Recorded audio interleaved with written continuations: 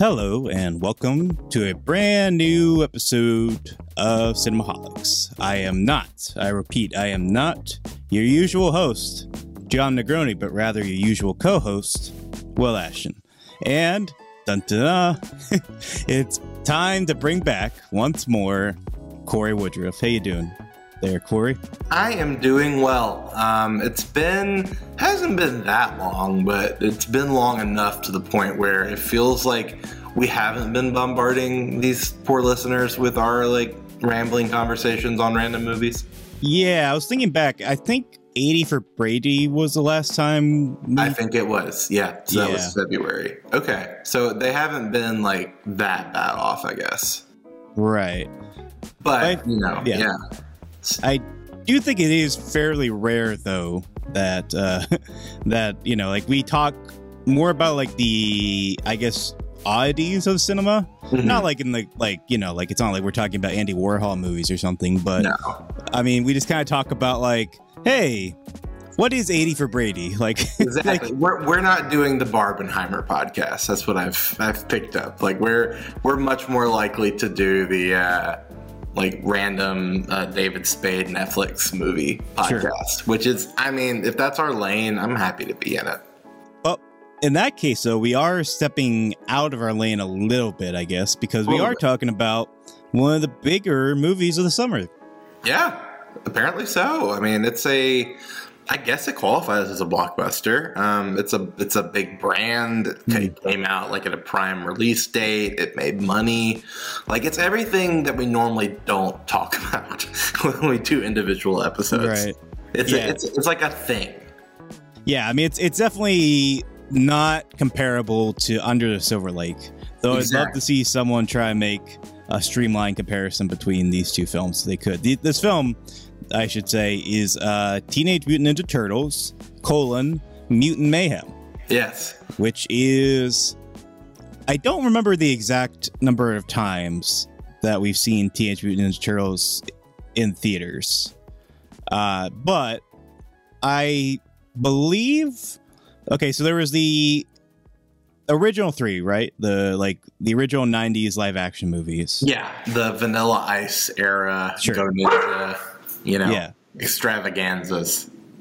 And if you can hear on that line, that is Poppy, right? Yes, that is Poppy the Chocolate Lab. She might chime in from time to time with very cynical takes on current IP culture, but just try to drown her pessimism out with optimism. That's the best thing I know to do. She's a very harsh critic of studio franchises, so she has her voice, and she's not afraid to use it. Well, I was gonna say, you know how when you listen to a podcast and you hear something you just completely objectively disagree to, and you want to yell at the podcast host, but obviously it's a recorded conversation, so you can't chime in and whatnot. Just imagine Poppy is that person. For every time you say something completely objectively bad that you just totally disagree with, Poppy is your stand-in being no. She was hoping that the new Julio Torres movie was actually still coming out this weekend. But sadly, it got pushed back because of the strike pop. So we'll talk about Problemista later. Yeah. She's really excited to continue to follow the fascinating character work of Tilda Swinton. But, she's just like, why aren't you guys covering the latest film from Neil Blomkamp? Or Christian Petzold. Why are you guys not afire right now with the ongoings of independent cinema? And it's just we have to talk about Talking Turtles. Yeah. Did you see Afire, by the way? No, I want to, though. I hear it's really good. I haven't done a Petzold since Transit. But oh, wow. Okay. Yeah. So I would definitely recommend Afire, and I would also recommend Undine. I don't know if I ever pronounced that title right, but both are well worth watching. Okay. But speaking of obscure-ish German cinema, so outside of those those three original films, there was I want to say 2007 animated film. I think that was just called TMNT. And then there were the two live-action ones. Yeah, and then there was the Michael Bay produced yes. ones in the 2010s. So yes. It seems like every decade or so since the 90s, we get a new variation of the Teenage Mutant Ninja Turtles. And I'm curious, what is your relationship to this franchise? And where did you stand on these previous films, if you've seen them? No, it's weird. Like, I genuinely have no nostalgic leanings at all to the Teenage Mutant Ninja Turtles. It's weird. It's like, I didn't see the 90s movies. I guess my parents just were like not into that as part of our like VHS rentals. So I didn't watch any of them. I've never seen the older films. I know what they are and I know what the characters are. And I remember seeing the toys like at Toys R Us and maybe like a toy basket at like a friend's house or something. But like, I didn't see the 2000s movie. I watched the first Michael Bay one, I think on like PVOD, but like I genuinely have like no feelings either way. So it's one of those things where people get like really up in arms about the Teenage Mutant Ninja Turtles. I just kind of have to shrug. I'm like, I genuinely have no idea. Like, I know what they are. I know what the characters are. Like, I'm aware enough of like the general universe of them, but like on like a more like focused level, so I'm just kind of like a shrug. Like, I have no idea. So it was kind of nice coming into this without any sort of expectations, I guess. Like, if you can have expectations for a movie about talking turtles, you know, the do ninja stuff, like, I have no idea. Yeah, I mean, I don't think I saw the live action movies until later on. Like, I think I watched those in preparation for the 2010s films. And I think the first actual like theatrical Teenage Mutant Ninja Turtles movie I saw was the 2007 one, which I could not tell you like 4 things about that movie other than like it's CG animated and it has the Teenage Mutant Ninja Turtles characters in them.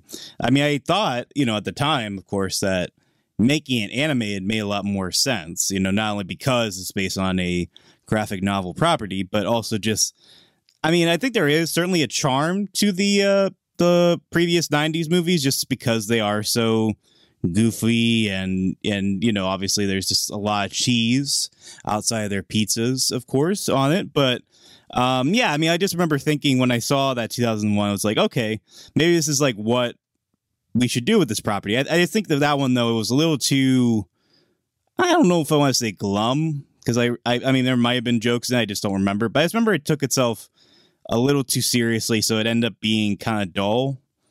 And yeah, I didn't really it didn't make much of an impression on me.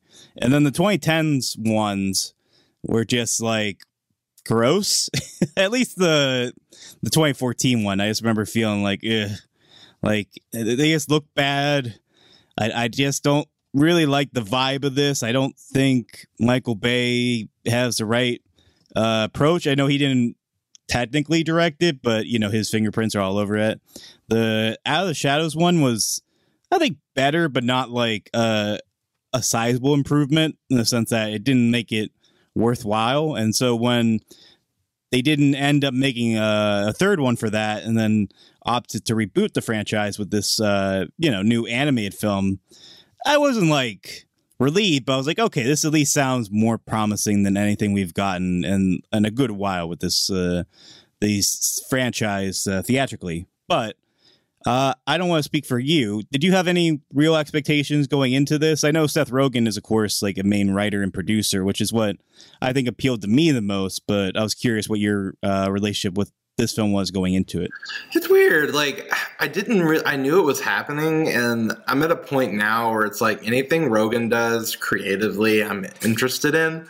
It doesn't necessarily mean that it'll be great by all means, but like, I feel like he's pretty consistent with what he chooses to do with his time. Like, there's just not a lot of stuff that Seth Rogen's involved with that I feel like is just like an absolute, just like swing and miss. So I was intrigued on that aspect. And then it had one of the guys that helped with Mitchells and the Machines. So, you know, you kind of saw some of the links there, but it was kind of a very like back of my mind movie until I saw the trailer, and then I thought the trailer looked fun. I was like, oh yeah, that looks like a good time, but I genuinely can't say that I was just like gung-ho about seeing it as soon as I could until the reviews started coming out and people started saying like, oh wow, this is actually pretty darn good, and that piqued my interest, because I thought the trailer looked pretty fun, but it's not. I don't know. I think when you get to a certain age, you're just kind of like, I think I can wait on that one. Like with stuff with like Oppenheimer or Barbie, like that's, appointment viewing. But like, I wasn't entirely sure that a Teenage Mutant Ninja Turtles movie would qualify for that. But, prove me wrong, I guess. Like I genuinely was very taken aback by the response, and I wish I hadn't been as much, since I knew that Rogan had a heavy hand in the screenplay, and I think he's always been a talented writer. So, but I don't know. I think that there comes a certain point where even with the freedom that certain filmmakers get with intellectual property, like we saw with Barbie last month, and we've seen with like the Lego movie and things like that, like I just didn't genuinely know what the ceiling was for these characters in general. Like, I mean, there's just a certain point where something can just be so stupid, honestly, where you just kind of shrug and go, I'm sure someone could make this fun, but I don't understand how you could make this emotionally resonant or profound, because these are talking turtles that do ninja stuff. Like, there just comes a certain point where it's like, you can only stretch your imagination so far, but I was proven wrong with this. I definitely think that they crossed any expectations I possibly could have had. Yeah, I mean, I will say with full confidence that this is probably the most fun I've had with a TMNT property since, I believe it was called the Turtles Awesome Christmas Special, which is the only Teenage Mutant Ninja Turtles VHS that I owned as a kid. I'm not exactly sure how I got into possession of it, or why that one ultimately swayed my parents. Maybe it was just they thought potentially I'd learn about Jesus in this Christmas or Easter special with mutilated teenage turtles. But nevertheless, I mean, I will say with full confidence that this is the most fun I've had with Teenage Mutant Ninja Turtles since the Turtles Awesome Easter Special, and you can put that on the poster right there.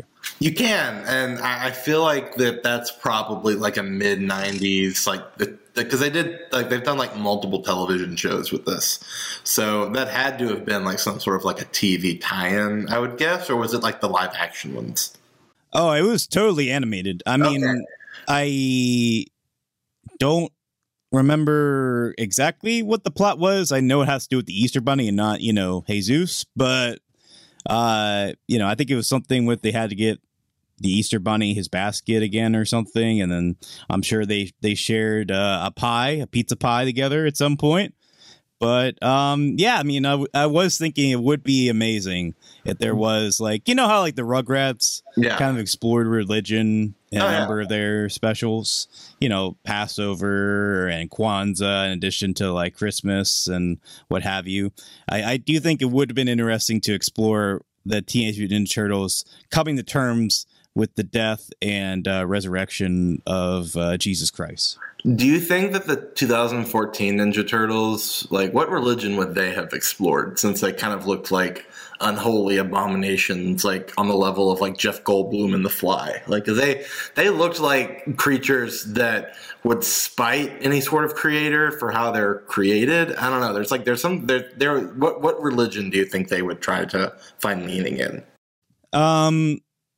So, I mean, they're not made in God's image, of course. So I think there would be, I don't think they would be taught Christianity at any point. And I don't think that's something that Master Splinter would teach him in between, ninja related courses. Do you think they'd be like the Midsommar people? They like take on like a pagan, like Nordic.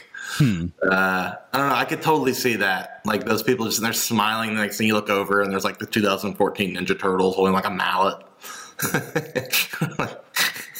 I mean, I think they would just inherently pick up a variety of religions from the sewers. Like I think they would have you know, like I don't think they would know the names, but I think they would pick up. You know, New York is a pretty bustling, culturally wide city, so I think they would. You know, I am sure they would, you know, be privy to a number of religions. I think they would just practice their own. I think it would be a kind of, you know, like a coexist sort of thing. But like they wouldn't know like coexist. I think they would just think that's what religion is. Like they wouldn't know like the terminologies and all that. So I think they would have awareness of a higher being, but not want to, you know, like to put labels on it per se. It's possible that like they could somehow like rip a hole in the space-time continuum and figure out that like Michael Bay created them and then like take on Mayhem as a religion. I mean, that would be interesting, I think. It's like if Michael Bay is like God to them and has to like, they have to just like follow the tenets of Mayhem. Poppy doesn't agree. Poppy thinks that they would just be Southern Baptists. So I think that could be possible, Pop. I agree. Yeah, well, in any case, this has to be one of the weirder tangents I think we've gone on. Yeah. So, going back to the movie, you kind of teased your thoughts already, but Corey, tell me what you thought about Teenage Mutant Ninja Turtles: Mutant Mayhem. You know, I really, really, really loved it. I was so caught off guard by how much I enjoyed it, and how impressed I was with the animation, the storytelling. I thought there was a really strong emotional current. I thought that all the characters had really fun personalities. I thought the character design was great. I thought the script was airtight, and really went into some interesting directions with like a very singular focus on its theme. These are just not things I thought I would be saying about the Teenage Mutant Ninja Turtles movie. Like, and I know that we're like in a post-Lego movie society where it's like you can't be that surprised by a film like this working because people seem to be able to make anything out of everything these days. But like, I'm in like a hats off scenario with this. Like I genuinely thought it was as good as the last Spider-Verse thing that came out in June. Like as much as that film may stand apart a little bit in the animation department, since that one is just like just gorgeously animated, but maybe this is bad, but like I thought that the Teenage Mutant Ninja Turtles movie told a more satisfying story. I thought it was nice to have it be very confined, and it felt like it was very emotionally satisfying and really naughty, kind of, just thinking about kind of like what the villain's role was and what they were doing and how it kind of made sense why they would want to do what they're doing. I don't know. There was just there was an understandability there and just kind of how it tied into the main turtles and the way they looked at the world. Like, I don't understand how I'm talking about the Teenage Mutant Ninja Turtles movie that Nickelodeon co-produced, but I don't know. This is just the world we're in with animation right now. Like, this is a post Lord Miller, all the people that they influenced and all of the weird like cartoon shows on like Disney and Cartoon Network that have spawned animators that have gone on to do really interesting things at the feature level. Like, we're in a really cool place where animators can really just let this stuff be great without having to really tie it down too much with other stuff going on in the background. So, I don't feel like this film was trying too hard to start a franchise. I don't feel like it was trying too hard to sell toys. Like, it genuinely felt like there was a very serious approach to make a really good TMNT movie, which I was very taken aback by. And just some of the little, problems I had here and there with Spider-Verse's story and how it kind of dragged a little bit and how it didn't really end in a way that I thought was super satisfying, as much as I really, really liked that movie and loved some of it. Like, I felt like this was just so economic, and it's really nice to have that. Like, it reminded me honestly of like the first Spider-Verse movie, where it's like you really felt like they didn't really waste a lot of moments, and it just felt like it just had a great pace. And I don't know, I mean, I know that film is like a landmark now for the way animation is done, but I feel like this is probably one of the best post-Spider-Verse movies that we've gotten. Like, I was I don't know, it's weird. Like, of the films that movie has inspired, like, this is probably one of the best versions of what that's brought us. So I'm very surprised I'm saying that, but I feel pretty strongly this is actually a pretty great movie. Yeah, I definitely echo what you say about in terms of Seth Rogen. I feel like people, I don't know, it's weird because I think people underestimate his talents in some ways. Like, he has been a pretty wide pop culture force for 15, I think almost going on like 20 years now, which is weird to think about.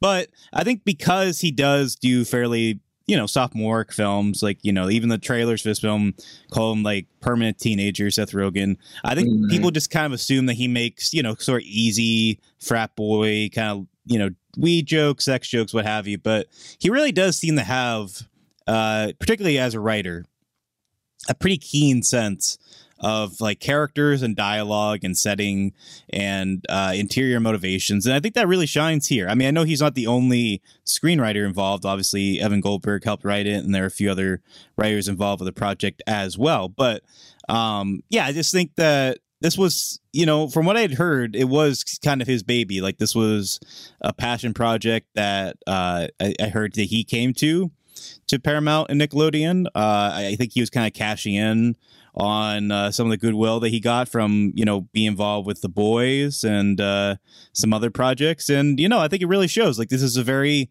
like you said, visually inventive film, but it's also very heartfelt. And it's one of the few, which is weird to think about, but it's one of the few Teenage Mutant Ninja Turtles movies that seems to recognize and play with the fact that they are teenagers. Like, I feel like that's been a concurrent issue with a lot of the Teenage Mutant Ninja Turtle things I've seen outside of the animated specials, is that like it's very obvious that these are like adults just playing like goofy teenagers, but it comes across like they're just like 20-year-old man children in like awkward suits and stuff.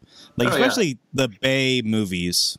Oh yeah, the Bay movies, they're like in their mid-40s. Like, there's a certain point where you're like, are they having midlife crises? Right. Like, are they already having back issues? Like, is one of them like divorced? Like, I don't know. There's like a certain point where it's just like, how adult are these Teenage Mutant Ninja Turtles? Like, they have like 5 o'clock shadow, and they've seen some stuff. Like, I don't really know if that's how these characters are supposed to function. At least 2 of them have child support payments that they have to they do. Donatello and Michelangelo. They just have to,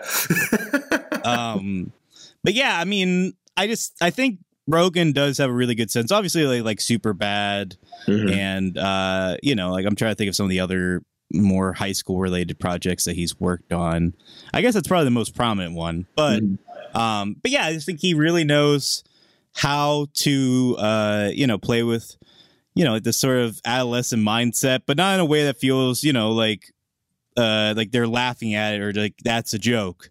It seems to really take their sort of like juvenile aspirations and motivations with some seriousness and some heart. And I think that's something that really stood out to me, in addition to, like you're saying, the animation, which obviously, it's kind of similar to the most recent Puss in Boots movie in the sense that very obviously it's inspired by the animation style, and it's not shy about taking from it.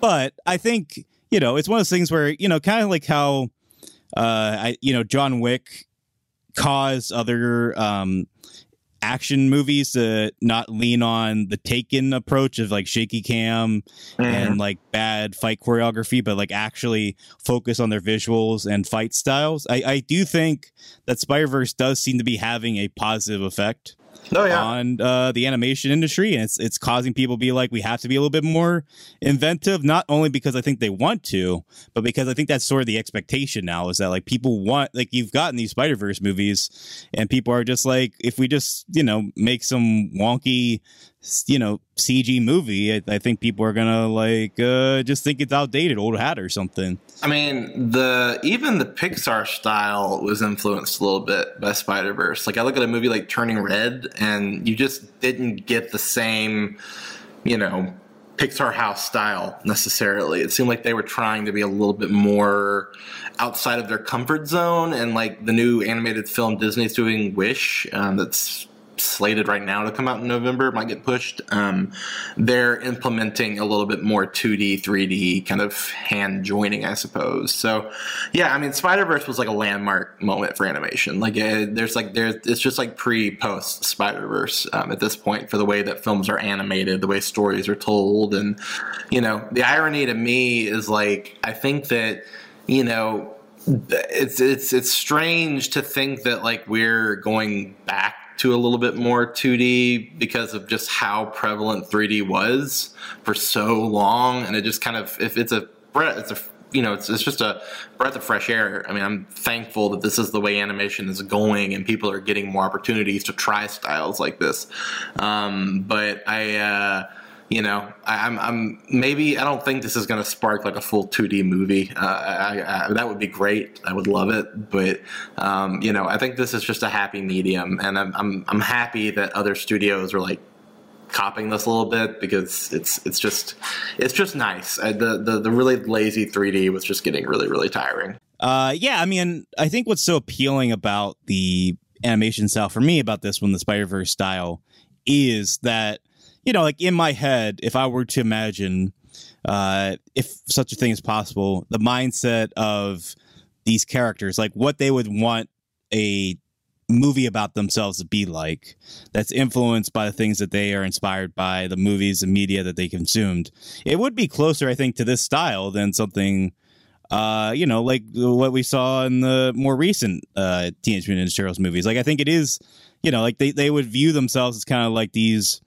wacky, balance of like anime and like you said, like CG and 2D and comics and like the stuff they would draw in their notebooks and stuff. It just feels very inspired in that way. It doesn't just feel like they're kind of chasing a trend. At least that's why I felt like watching the animation of this film. Yeah, and like the anime influence is a really good observation, because there's like a whole Attack on Titan bit in this movie, like one of the characters, and like, particularly like the Gen Z has really embraced anime past like the obvious kind of focal points, like Ghibli, Studio Ghibli and Dragon Ball Z. Like, it feels like they are very well educated in, that style of animation. And I feel like this film really understands that and kind of plays with it in some really cool ways, because you can do that with the martial arts background. You can do that with, having Jackie Chan in there voicing Master Splinter. Like, and I feel like this film pays as much homage as you can with that as a kids Nickelodeon movie. But I don't know, I felt like there was just a really cool blending of so many different influences, to where it kind of almost feels like it blends so much together that's different, to where it kind of feels like its own thing, which I think is the hope of what you want in our continual age of kind of referential cinema. Yeah, I mean, that is one of those things that I've kind of been trying to notice, is that it does seem like there is, with this younger Gen Z generation, and also with like Alpha coming forward, that their media consumption has been so influenced by the internet and like the fast pace style of a lot of the content that they've consumed, that, something like anime, it doesn't feel like too manic or intense. Like, I think it's just more natural and more accessible than it's probably ever been, at least for Western audiences. And so I think the influence has been pretty strong. And obviously, when it comes to Attack on Titan, it is given a fair bit of lip service, but it does feel it doesn't feel like it's cheapening the film here. It does provide a pretty fun climax here that definitely feels very as I've said before, inspired, and it just amusing and fun, and it just makes for some really fun summer entertainment for the youngins. All right, but I did want to talk to you a little bit about the voice cast, because you brought up Jackie Chan, who obviously is Master Splinter, and it always warms my heart to even just hear Jackie Chan, because I mean, I really just don't know at this point how many movies we're gonna get with Jackie Chan from this point forward. So any chance I can spend with Jackie is always a plus in my book. But I wanted to hear a little bit from you. Were there any performances that stood out to you, or anything that you really clocked while you're watching this movie? Yeah, I mean, I thought the main four all did a really nice job. It's just a lot of relatively unknown young kids who just seemed like they really enjoyed. I saw that there's like a video of them all recording together, so I think that they did a smart strategy of just having them like hang out and do their voice work together, and it really seems like it's just a bunch of kids doing their thing, which is all you can really hope for in a performance like that. I think Ayo Edebiri is having like a really, really good summer for all the things that she's appeared in. I thought she was pretty great as April O'Neil. I think that character seems to have gotten a lot more to do here than maybe she normally does. Like, it just feels like she was a lot more integral to the plot. And I thought she did a really nice job. I really enjoyed Paul Rudd as a character named Mondo Gecko. That was probably one of the very easy highlights of kind of the mutant supporting cast, because there's like all these little mutant characters around, helping the bad guy. And then obviously Ice Cube plays the main bad guy, who's like this housefly mutant bad thing named Superfly. And I thought he was actually pretty darn good for what he was doing. So those are probably the ones that, when I kind of look back on this one, that I feel like were more kind of standouty than other. But it's a really cool little voice cast. And, I think that some of this probably was like people like being like, oh, it's Seth Rogen. Yeah, I'll do this because I love him. So I do think there was somewhat of a, friends doing friends favors thing. But, for what it is, I thought everybody did a good job. Yeah, I mean, especially because, like you said, the core four here are fairly unknowns, at least to me. I mean, maybe they're bigger stars than I know. But yeah, I mean, I think it's so crucial to have their camaraderie and chemistry shine through their performances. And I didn't know that they recorded together, but it doesn't surprise me, because I think they really are good about bouncing off each other and feeling like real friends in a way that, like, when I think back on, even just the Michael Bay ones, not to harp on those ones too much, but I mean, I just think like, oh, those are very sort of stilted people. Like, I don't get the sense that they're friends. Like, I just feel like they're brothers, obviously, but I just feel like it's like they just have this call that they have to do. And, like, if they could, they would all separate from each other, because they don't even like looking at each other's faces, which I don't blame them, because they are not the prettiest bunch. But yeah, I mean, I think this one really, in addition to making the characters feel young, I definitely think that it helps to have that camaraderie in place. It feels very heartfelt and genuine. But yeah, you definitely highlighted the three voice performances that I was going to talk about. I mean, I think the fact that April O'Neil feels like a more 3D fleshed out character here than she has in the past is definitely a huge win for the film. Because April always just kind of feels a little flat to me in the other ones. And I think this one really makes her personality come alive in a big and exciting way. And yeah, Paul Rudd's definitely the funniest performance, I think, as well. And then, yeah, you mentioned like Ice Cube just giving another really strong voice performance. The only ones I would highlight other than that, I think, would be Giancarlo Esposito plays a small, but like really, he always is really good about giving voice performances, and this is no exception. And then also, I mean, I didn't know it was him until after the movie, but I'm not the biggest Post Malone fan, but I thought he was actually pretty funny in this film. Like, I think his little character, I won't give away the joke of it, but it's actually a pretty good little bit, and gave me some good solid chuckles. Yeah, and like, one of the things about this film that I'm still like thinking about is like, I thought the theme kind of was deep. Like, you have the obvious like family sticks together and getting along stuff that you kind of would just feel like is kind of baked into these characters, but there was like some really thorny aspects of like societal acceptance and what people are willing to do to get the respect they feel like they deserve in society. And kind of the hook here is like that the big Superfly guy feels like that humans are never going to embrace these animals, so he's kind of like, well, if they're not going to like us, we're literally going to get rid of all the humans and take over the planet.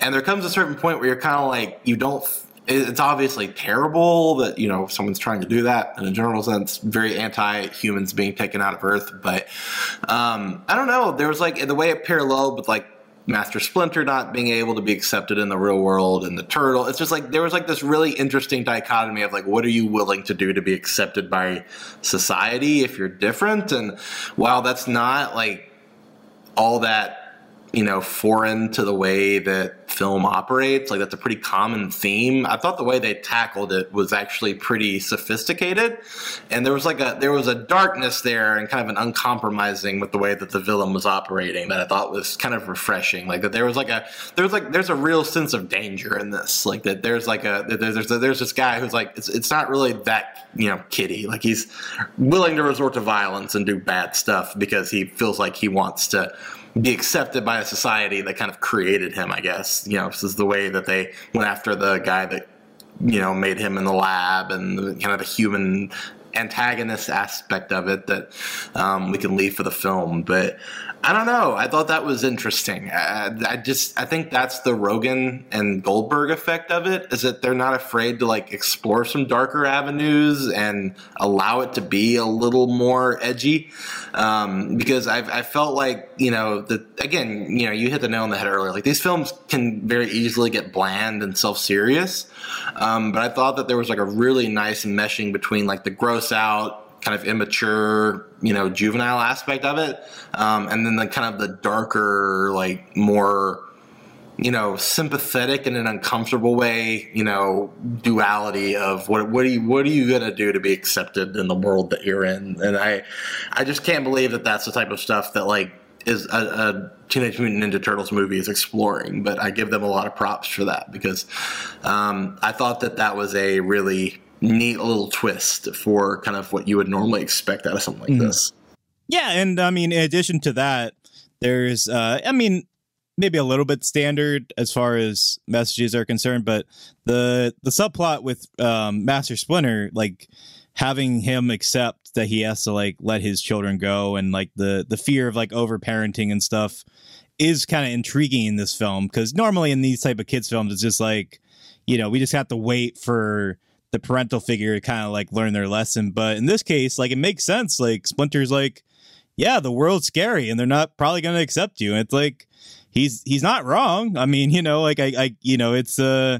it's hard for humans to accept these mutilated, creatures. So I think that as far as how this incorporates that message, I think is a lot more thoughtful and intriguing than we would get from like maybe some other PG related films. Yeah.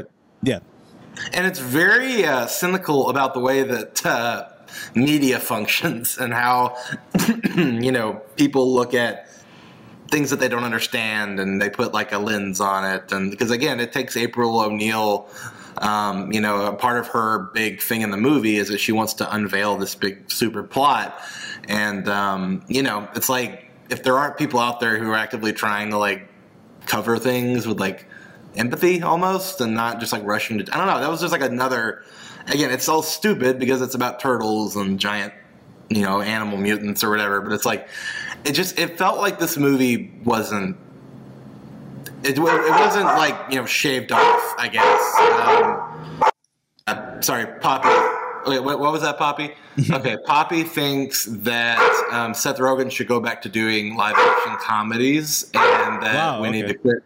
Yeah, and that we need to quit relying on animation that's been regurgitated through the years to kind of give us an idea of putting more originality back into the hands of our youth. Okay, wow, that was profound. Didn't expect that. I think there's a happy medium that you meet Poppy, with the way this all goes. But, I definitely respect her viewpoints on it. Does Poppy have a favorite? Oh, wow. Does she have a favorite Seth Rogen film or production? She said, Take This Waltz, the Sarah Polley film. Oh, okay. That's cool. Yeah. It seems like Poppy is pretty, sophisticated taste. She is. She's a bit of a film snob, but, we get there. Okay. Well, I don't want to cut her off, but does she have any takes on the more dramatic turns that Seth Rogen has taken recently, like in The Fabelmans? She thinks that he needs to keep exploring that side of himself, but he also needs to remember that he's, definitely a funny guy, and that, I think it's balancing his influence on the comedy space to kind of keep that genre going while allowing himself to take on projects that challenge him as an actor. So, yeah, I think that's... Oh, wow. Okay. Yeah. Thank you, Poppy. Yeah. Yeah, I mean, I appreciate her feedback. You know, it definitely seemed like she really took issue with what you just said there, and I wasn't quite sure why at first, but now, yeah, it seems like she's really having some interesting things to say and then provides this conversation. So I appreciate her putting in her input. Yeah, you also brought up, I think at one point, the character designs for the film, and I definitely have to agree with that. It kind of reminded me at times of the character design for Rango, as far as like there's something about these characters that are like, not talking about the turtles necessarily, but yeah, like with the other mutants and even with the humans, they have like these sort of like asymmetrical faces and like bulging eyes and just like weird facial features that, you know, it's like almost like ugly and cute at the same time. Like it has a very you know, poppy look to it. It also kind of reminded me of some of like the humans from like the Leica films, as far as like how their faces and chins are structured and shaped. But yeah, I just felt like the animators really had fun with not only like these creatures, but like with just the humans in general, just designing and I'm really glad you brought that up, because I definitely picked up a Henry Selick vibe from this. Like there's definitely because that's one of the cool things about the Spider-Verse form is that it definitely is borrowing from stop motion movement, and the way that it kind of uses imagery to kind of transpose like actual things that are coming in sequence with the way that they shoot stop motion, obviously, which is a very painstaking but beautiful process. But yeah, I definitely picked up some like Selick Burton vibes in there a little bit, especially with the way that the villains operated and the way they moved. And I don't know, it was kind of nice to have that, because I think that that's another kind of stylistic reference point that can work in your favor when you really do it well. Definitely. Yeah. So, yeah, I'm trying to think if there's anything else we could bring up. Yeah, I mean, did you have any thoughts on, like, in addition to the anime influence and some of the animation influence, there's just some really kind of surprising source of inspiration elsewhere. Like, there's an extended fight montage that takes from Old Boy. You know, like the famous hammer sequence. Yeah. And I think even Jeff Rowe, the director, confirmed that was the influence for it. But then there's like other kind of odd little like cues from like, I think like Saving Private Ryan at one point, and then like maybe like Heat for some like the high scenes. So yeah. There's some great needle drops in this too. There's like a whole fight sequence to No Diggity by Blackstreet. Right. Yeah, that's the one I'm talking about. Yeah. Yeah, and it's great. I mean, it's really great. And then what's the song that they use over the big chase scene with the cars where they're singing it in the vehicle? It's like, you know the song. I just cannot remember who sings. I think it's like an Alanis Morissette song potentially, or like a Cranberries song. But you're talking about the what song is that? It's been like a little over a week since I've seen this, so I'm trying to think. Isn't that isn't What's Going On? Like, and I wake up in the morning. Yeah, that's it. Yeah. Which is that's Melissa Etheridge. Oh, okay. Okay, yeah. So one of the '90s people. Yeah, but that was great because you kind of get like Paul Rudd singing it too, and it's just like it's very funny and it's just very well done. There's like a little bit of Edgar Wright in there, honestly, with the way that they use music and the way they kind of intersplice it over the action. Like, I don't know, it's a movie that knows its stuff, and I think that's one thing about Rogen and Goldberg is that they are very intelligent filmmakers in the way that they have learned reference through all of the media that they have consumed. And again, that's the thing about a lot of great directors is they're just doing things that they've seen before with their own perspective. And I think that's just how a lot of these, films work in a way is that, it's the Tarantino style of just like, borrowing different influences here and doing it there. And then you kind of have the nostalgia of 90s hip hop. And I didn't see the new Transformers movie, but apparently like they used a lot of 90s hip hop in that too.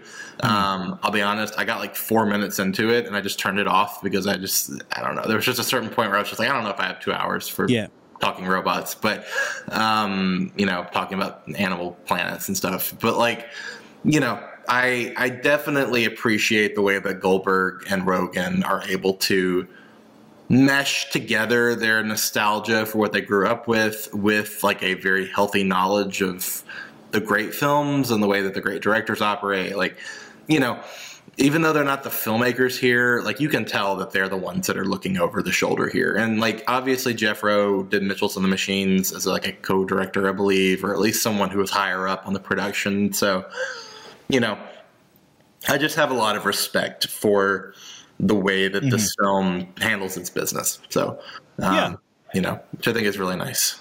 Yeah. I mean, I think it is fairly comparable to like Phil Lord and Chris Miller with Spider-Verse movies, where they're not directing it, but you know, their influence, their fingers are all over the product. And I think, you know, maybe not to the same extent, but I feel like Seth Rogen and Evan Goldberg had a similar sort of influence on this film. But yeah, I mean, I'm really glad you brought the soundtrack and Tarantino, because I think in the past on this show, we've called Tarantino style filmmaking like mixtape cinema, where it kind of feels like he's taking, you know, these influences of his, whether it's, you know, in film or music or media in general, and just kind of adds its own spin to it. And I think that's even maybe more comparable in this film, where you see, like we were saying, like all these influences from the soundtrack to the visuals to the story and tone, but it also feels like it's integrating its own sense of personality to it, its own messaging and what it wants to say. It doesn't feel like it's just kind of using those influences as a crutch, but rather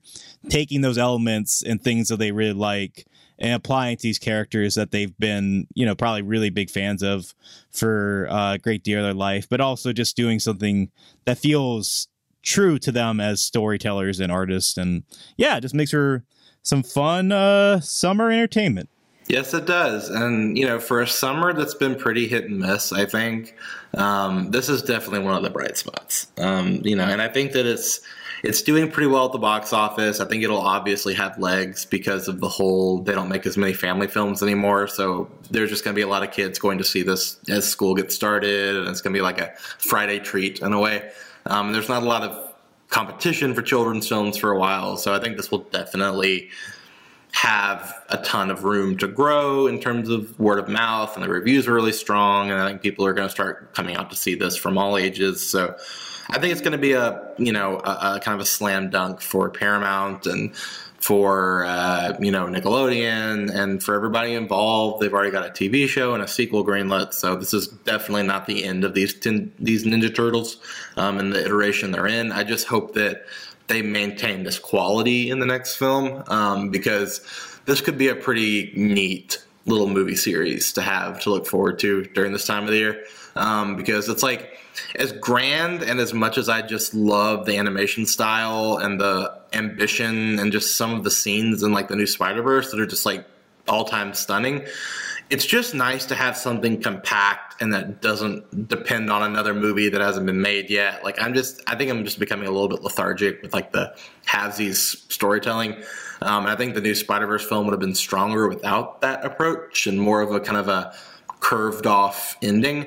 But, you know, this had that. So I definitely appreciated that, particularly because of just the way that, as much as I really, again, I've said caveats because I think Spider-Verse is a great movie, but I just did not feel like the ending was as emotionally satisfying. I really felt like it just felt like a cliffhanger in a way that really felt like it just ended mid-movie. And I don't feel like I got anything else that I needed to kind of feel resolute with that story, which you can pull off, but it's just hard to do that. And I don't think that they did the best job with that on that one. And I think that's, it's a minor flaw and a major work. But, you know, I think that this movie, you obviously, since it's the first of it, you get the benefit of just like there being a finality that I feel like is very important for animated films in particular. Yeah, I mean, I have similarly kind of been, not super, I'm not quite sure what the word I'm looking for, but the ending for the most recent Spider-Verse movie, as time has gone on, hasn't really sat well with me. Like at the time, I was just like, okay, yeah. I mean, I was told going in, like the title even says part 1, so I was expecting that cliffhanger. But when I think about everything that movie does well, in the sense that it doesn't really have a fully complete ending, I think they try their best to work around it, but it does kind of feel impartial for that reason. And then when I think back on the films I've loved this year, like the films that are like my favorite so far, I find that Spider-Verse kind of has been going down a little bit on my list because of my, sort of mixed feelings on the ending there.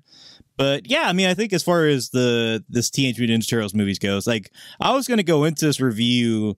Like I like the film. I don't think I'm like as high on it as you are, but like I was gonna go in like, yeah, I'm enthusiastic about it. It's clear to see what's fun about it. But yeah, just talking about it with you, I mean, I think I've even grown to appreciate this movie more and respect what it did and what it pulled off, especially for a franchise and a series of characters I'd never really had a particularly strong relationship to in the past. So I definitely think fans are going to be pretty won over by this. I think, as we've been suggesting, I think even non-fans will probably have a really good time with this. And yeah, I mean, just it scratches a good itch. It does. It does. Yeah. It's just like, it's a good A- movie. Like, I don't think it's perfect. I don't think it quite like reaches the highs of like a Spider-Verse are just like all-time level. Like, you can just tell there is a playing field that they are working on in those films that when it really hits its stride is just like as good as anything that we have. But I feel like this film kind of knocks it out a little bit. There is like you can kind of see it popping up every now and again, that it's really clicking in that way. I don't think the film consistently does, but like, but that's the thing is like I would probably give the latest Spider-Verse film an A- too if I was grading it. Like I think that they're, even though this film doesn't reach those highs as much as Spider-Verse does, like I think it has a more consistent flow to it that I appreciated. And I'm the same way with Spider-Verse. Like I don't know why that ending was as, I don't know. I feel like there was a way to end that movie a little sooner that would have worked better. Like they could have cut off about 20 minutes. I think it's, again, I love animation to death, and I don't ever want to say an animated movie is too long because of just how precious you are with runtime and how much goes into even getting 90 minutes. But like it is too long. It's like there's a little too much going on there that they could have sanded down. But I'm sure when I watch it again, I'll appreciate more about what Spider-Verse did incredibly well as I kind of focus on it more at home. But, it's just animated films like this just typically don't work out. I mean, this is just a very toy-driven, like, marketing heavy, it's just the Teenage Mutant Ninja Turtles, outside of probably their graphic novel origins, have just felt very product heavy. It feels like content, and I feel like this is probably the first time I've ever engaged with these characters where I didn't just automatically feel like this is just some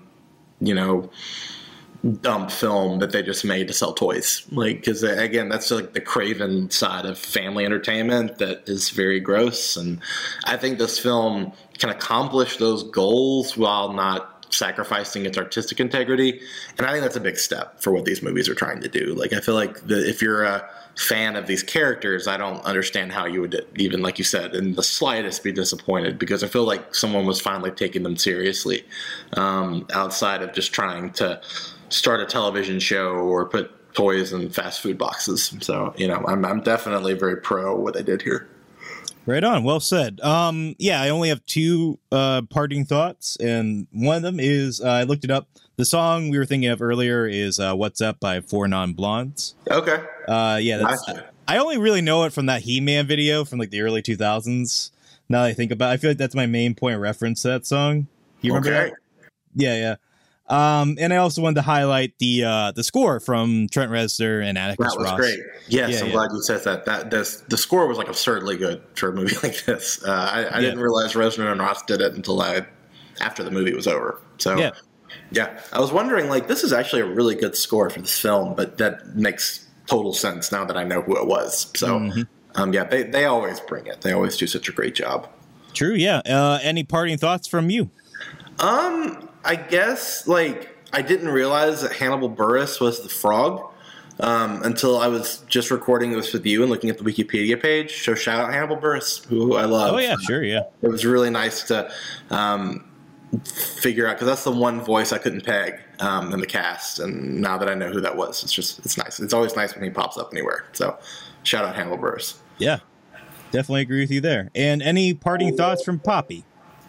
Poppy thinks that she really hopes that whenever the inevitable Shrek film gets redone, that they use the same Puss in Boots style. That she feels like that would really settle well with a Shrek film. Sounds good. She's actually asleep, so. Yeah. Oh, okay.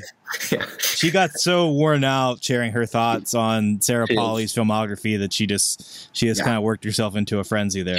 She did. She's going to watch some Antononi films later, so that'll put her back in a good mood. Sounds good. Yeah. Have you ever played the Rotten Tomatoes game on this show, Corey?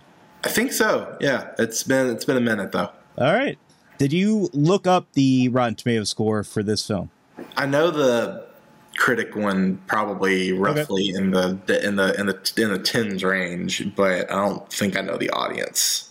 Well, what's your prediction for the critics first? Is it 94? Pretty close. It's 96. 96. Okay.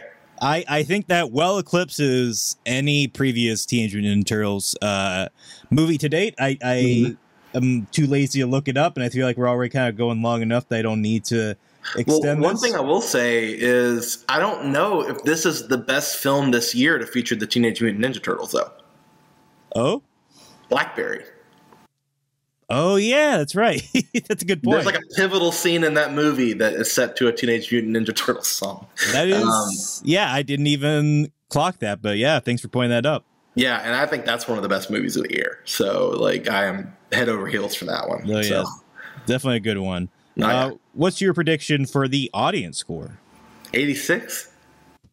A little less. You're a little off the mark, I mean to say. Sorry, that one, but not too far. Okay. It is currently at 91%. Oh, that's great. Okay. Wonderful. Okay, I'm glad audiences are in with it. You never can tell with those. Those are very, you just never know how the people are going to react to it. So I'm glad to know that it's a little higher than I thought. Okay, that's good. Yeah, I mean, it doesn't surprise me because, I mean, it seems like, people really are just responding to this film. Definitely that was the case with my audience, and I imagine it was probably for your audience as well. Oh, yeah. All right, so cinema score. Have you been spoiled on this one yet? I don't think so. Do you have a guess for the cinema score of Teenage Mutant Ninja Turtles, Mutant Mayhem? A? You are exactly right. That is Okay. It is an A. Okay. Those kooks in Vegas are like, give us more. Exactly. I mean, they're going to get more because there's another one of these coming out at some point. So that's probably, I guess, going to have Shredder in it. Is that a spoiler? Like, I feel like that's their main villain. Like, of course, he's probably gonna pop up. Technically it's a spoiler, but like, what do you expect? Like, I mean, do you think seriously? It's like the Joker's in the new Batman movie. Like, yeah, no kidding. Like, yeah, great, congratulations. Like, really, really, really ingenious plot twist there. Right. I mean, I feel like it would be more of a spoiler to say that Shredder is involved. Yeah, exactly. That's the thing. Like, if they because that's the post-credit scene in this, and it's just like it would be much funnier if they just didn't acknowledge him. They're like, oh yeah, we're not doing that. What if they returned back to the Christian roots and it was just like you saw the horns and you're like, oh, that must be Shredder, and it's just Satan. No, it's actually Pontius Pilate. Yeah. Yeah. That's we didn't bring you into this world, but we can take you out. That's darn right. Yeah. Yeah, I mean, would you say that the turtles have souls? I think so. I think everything's got a soul. I mean, they definitely have ethics and morals. So it's just there's a definite trying to figure out there's a scene where they have to just determine they're going to do the right thing even if nobody wants to like them for it, and that's a very selfless attitude. So they definitely show the fruits of the spirit. So I think they will definitely go to heaven. And I think Splinter will go to heaven as well. April will go to heaven. Superfly will probably not go to heaven unless he changes his ways. I don't think that he'll go to heaven. What if he accepted Jesus in his heart before he leaves this mortal plane? I mean, definitely possible. So I mean, there's definitely some very intriguing theological discussion to have there with. I feel like there was a movie recently that they kind of like touched on this with like weird creatures or something. I don't know. I feel like we're at the point now where it's like all movies have probably dealt with everything. Sure. Yeah. I mean, everything has. That's the thing. Like, everything has been done. It's kind of like that South Park episode where they're like trying to do stuff, and it's like, oh yeah, the Simpsons did that first. That's how it feels these days. It's like everything has already been done. We're just regurgitating ideas and copying each other, and just keeping trying to build this cinematic power of Babel before it topples on all of us, and we're just watching reality TV shows all day. Well, I'm sure Dave's ass off would be mighty fine with that. Yeah, and I'm sure John is thrilled. This is where the Teenage Mutant Ninja Turtles conversation is going. Oh, I'm sure he's loving it. Yeah. Well, that's what happens when he goes, I can't see the movie. I gotta work. Exactly. Yeah. And then you let us loose, and it just becomes total pandemonium. Exactly. Speaking of things that have been done before, let's wrap this up with a prediction for the Letterboxd score of Teenage Mutant Ninja Turtles: Mutant Mayhem. 3.8. You are. I'm sorry, I actually texted out. I think you are exactly. Yeah, you are exactly correct. Wow. Okay. Dope. Yeah. So you win the game. Yeah, you got the last two exactly correct, and you were not far off on the first two. Well, do I win a pizza? In my heart, yes. I was going to ask you about pizza. I'm glad you brought it up because have you been attuned to the Pizza Wars? No. Okay, so John and I have been fighting. Not really fighting, but John and I have had issues in the past where I'm pretty firmly, if I have to choose between Domino's and Pizza Hut, I would pick Pizza Hut. John is like Domino's all the way. I don't know where you stand, but this movie takes a firm Pizza Hut stance, which I thought was awesome. Was a great win for my side in the Pizza Wars. I think that's why secretly John didn't see this movie, because I think he knew, he saw the signs and was like, I didn't want to deal with that. But I want to hear from you. Where do you stand on this Pizza Wars? I mean, my Pizza Wars thing is like, if you can ever avoid eating chain pizza, do it. Like, sure. I feel like the Teenage Mutant Ninja Turtles, that's the one thing that might keep them from being fully moral, is that they're in like a vibrant city of New York with all these great pizza options, and they want Pizza Hut. Yeah, that's true. Like, is it Splinter that did that? Like, I really want to dig into who in the world gave them that idea. Maybe that's just what teenagers who are living underground as turtles would think is good pizza, but I'm hoping in the sequel that they like step their pizza game up a little bit. Otherwise I don't really know. Like, I think they'll become like, it's kind of like that Dark Knight line, like you either die a hero or you live long enough to see yourself become the villain. That's how they'll be because of their pizza taste. Sure. Like, they'll eat so much Pizza Hut for so long, they're just like, I don't understand this. Our lives are meaningless. Let's just like rob banks and whatever. But I would probably go with Pizza Hut over Domino's. Nice. Yeah. Welcome to the Resistance. Yeah, because of the stuffed crust. And yes. Pizza Hut's just got a little bit more of a nostalgic factor. And it's like, I don't trust a $5 pizza. I'm sorry, Domino's. It's like the Little Caesars conundrum. Like, I don't trust a pizza that's $5. So you gotta work harder than that. Well, I'll put it this way. I mean, I've never gotten a pizza from Domino's because of my report card or because I read a book. Mm-hmm. That's the dang truth.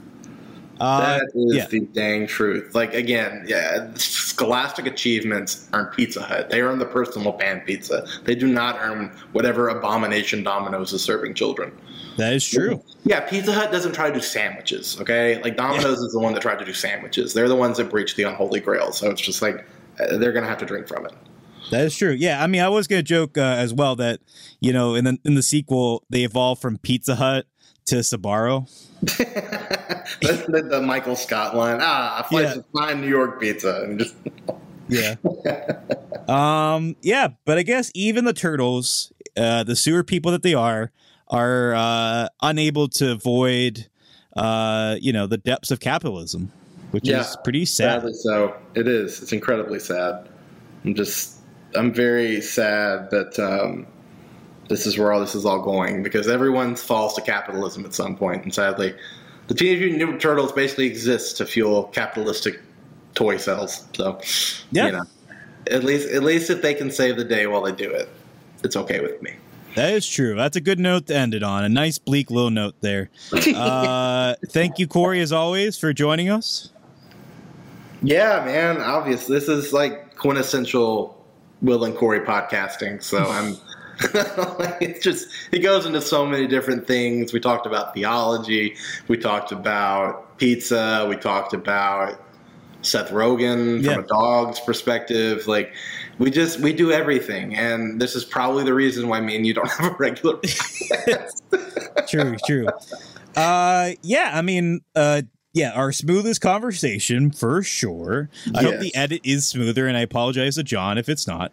And I apologize to listeners, of course, just in general. Yeah. I also want to thank Poppy for all of her integral input as well. Yeah.